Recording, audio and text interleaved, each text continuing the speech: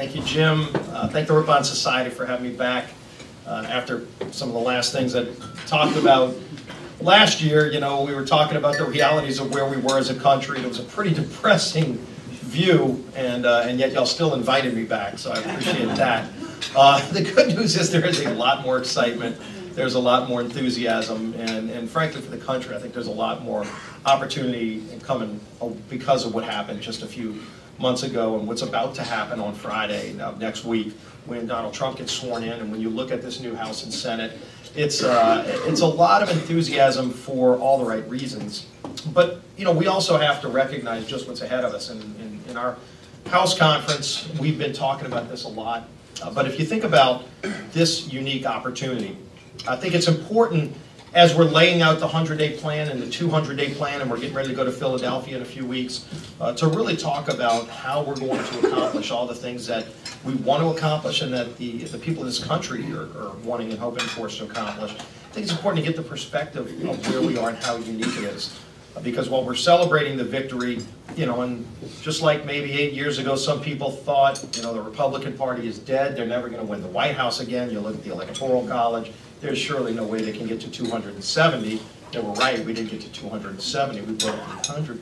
But it's a unique moment in time because literally right now the moment that we face as Republicans, House, Senate, and White House, this is only the third time in the history of the country that a Republican president has walked in to the White House with a Republican House and Senate.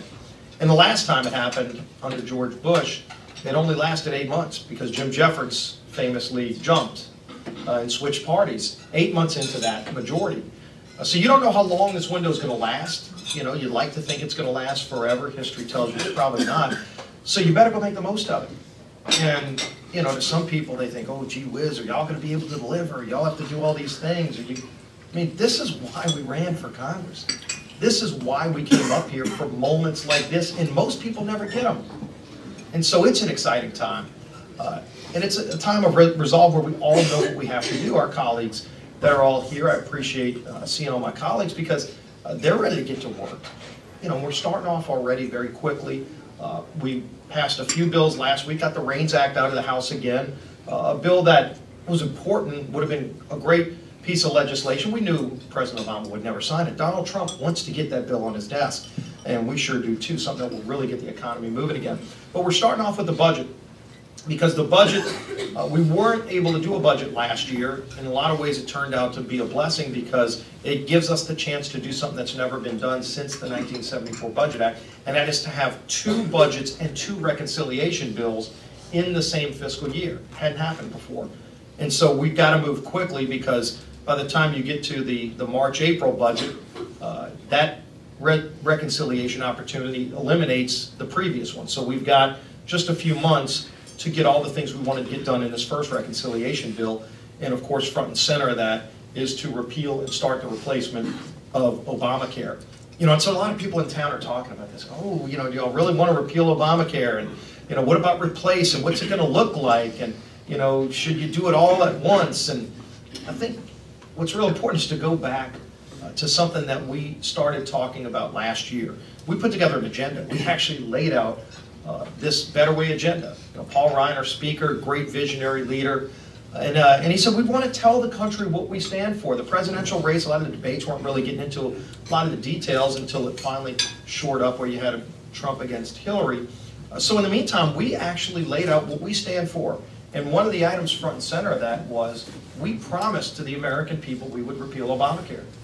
And amazingly, you get to Washington now and people are marveling at the concept of politicians actually following through on something they promised the American people they would do. We're going to do it. We're starting this week. We're going to have the budget once the Senate finishes with it. We're going to pass a budget. And then we're going to start moving methodically, not swiftly, not just blindly, but in a very deliberative way with a plan to not just repeal, but to replace this law. This law didn't get here overnight. It took 6 years. I was on the Energy and Commerce Committee. Tim Murphy, my colleague here, was on the Energy and Commerce Committee when the bill first went through. And I'll tell you, we had hearings for months.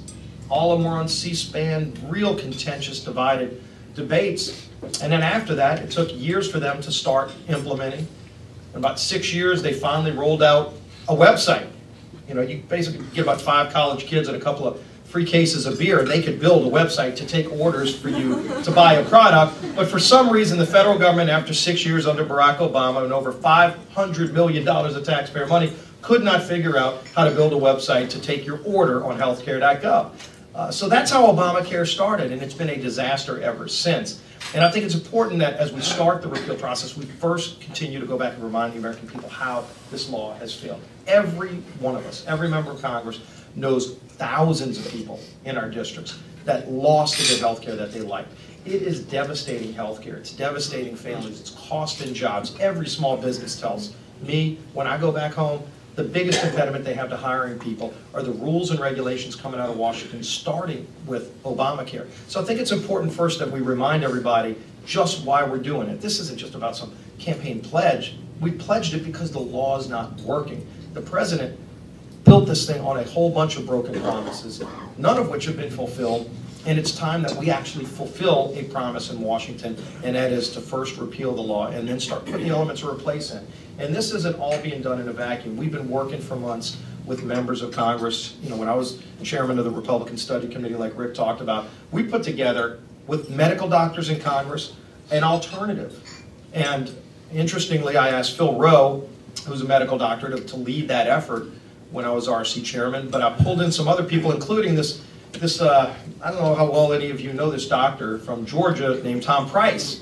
Tom Price was part of that bill, and of course Tom's put legislation forward himself that's really good patient-centered reforms that focus on replacing.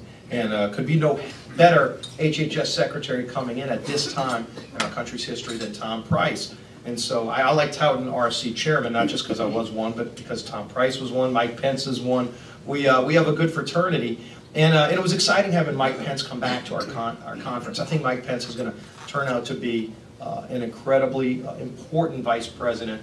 And you know, vice presidents, their roles have varied over the years. But I think you're going to see Mike playing a very active role. He already is playing a very active role in the Trump administration. And of course, has such great relationships with us in the House. And we've been meeting with him a lot. We've been, you know, the Speaker has been talking to the President-elect Trump on a very regular basis. But we've also been working with Mike Pence a lot about how we can actually get some of these things moved through the process, both into law, some of the administrative things that they have to do. But you've got 3 real buckets of replace. You know, because if you start with repeal, and that's the first place you have to start, you can't just kind of work around the edges of this law, because there's so many elements of the law that are devastating what was good about healthcare in America, which you know, we need to remember. Again, we still had the best medical delivery system in the world pre-Obamacare. It had problems, cost and access issues that should have been addressed back then and weren't, but ultimately those problems have gotten worse, both cost and access. As more and more people leave the marketplace, costs continue to go up by double digits. So the first thing we're going to be focusing on is putting reforms in place that get back to lowering costs. Some of those things we can actually do and replace. Now, in the repeal bill, in the reconciliation bill, with 51 votes in the Senate. And it's very important that we handle that properly, because if we put too much in the House version, then it jeopardizes your privilege in the Senate. You don't have the 51 vote opportunity, it's then a 60 vote. So on the Senate floor, they're going to be testing some more of those things, and whatever passes through the parliamentarians' muster of what fits with the Byrd rule, then you can put all of that in. And then there's other parts of it that we're going to have to pass as standalone bills.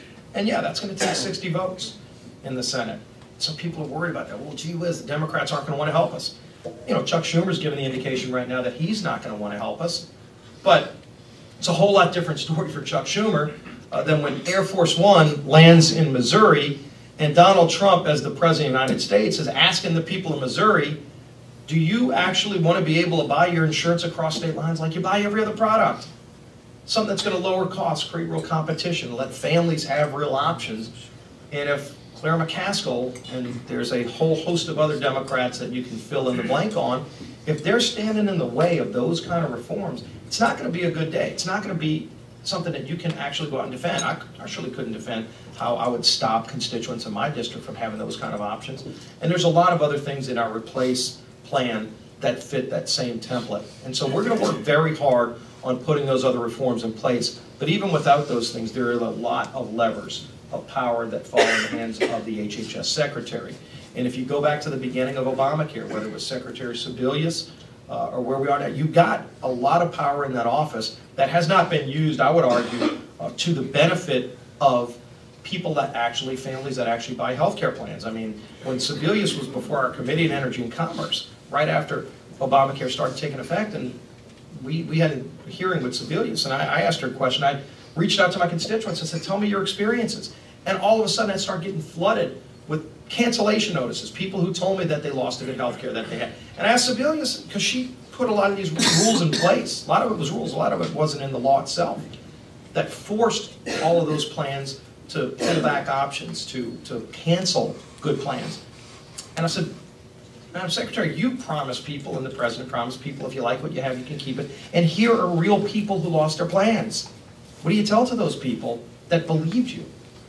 And she said, I would tell them they had a lousy plan. I mean, it's the most condescending thing you could ever imagine. Because as HHS Secretary, she had the power, still over at HHS they have the power, to define what is an eligible plan that you can buy. And ultimately, that power now falls in the hands of soon-to-be HHS Secretary Price, who understands as a doctor what a patient-centered plan is supposed to look like. So we've been working through all of these issues in a very methodical way. But at the end of the day, it's all about focusing on, as when Vice President-elect Pence came back to our conference just a few days ago, he said, the three things that President-elect Trump is focused on are jobs, jobs, and jobs. And that's getting the economy back on track. You know, starting with Obamacare, right behind it, we're going to move on tax reform. And there's already a lot of movement. I see Jim here from Ways and Means Committee. The Ways and Means Committee has been very actively engaged in how to make our country competitive again, which we're not, with the highest industrial tax rate in the world. And there are a lot of really good ideas that are being bounced around that we're going to be able to move on quickly. You know, and in the world of Washington, to be able to move a lot of these big ideas in a matter of months, where we can get these bills on the president's desk in the first few months of his administration, is going to have an incredibly positive effect on the economy. And you're already seeing the economy react in really positive ways. And that's what it's all about. It's about helping rebuild the middle class. It's about helping create opportunities for people that don't. And we're excited about it because I think it's been a long time coming. I think you've seen a lot of people just kind of moping around wondering, is this the new normal? Are we ever going to be able to see real economic growth and real opportunities for people to build that middle class back to make America great again? And yes, we do have it now. And so we're excited about it. We know that there's a lot of work that's going to be involved in making it happen. But as you can see on our schedule, we've already gotten started, and there's no slowing down. So I'm excited about where we are. I know y'all, probably have some questions about all of that, but I hope this has been a little bit more cheery than the last time I spoke to you. If you can't tell, it's because I've never been more excited about the prospects for our country since I've been in public office. So thank you for having me. Let's take questions.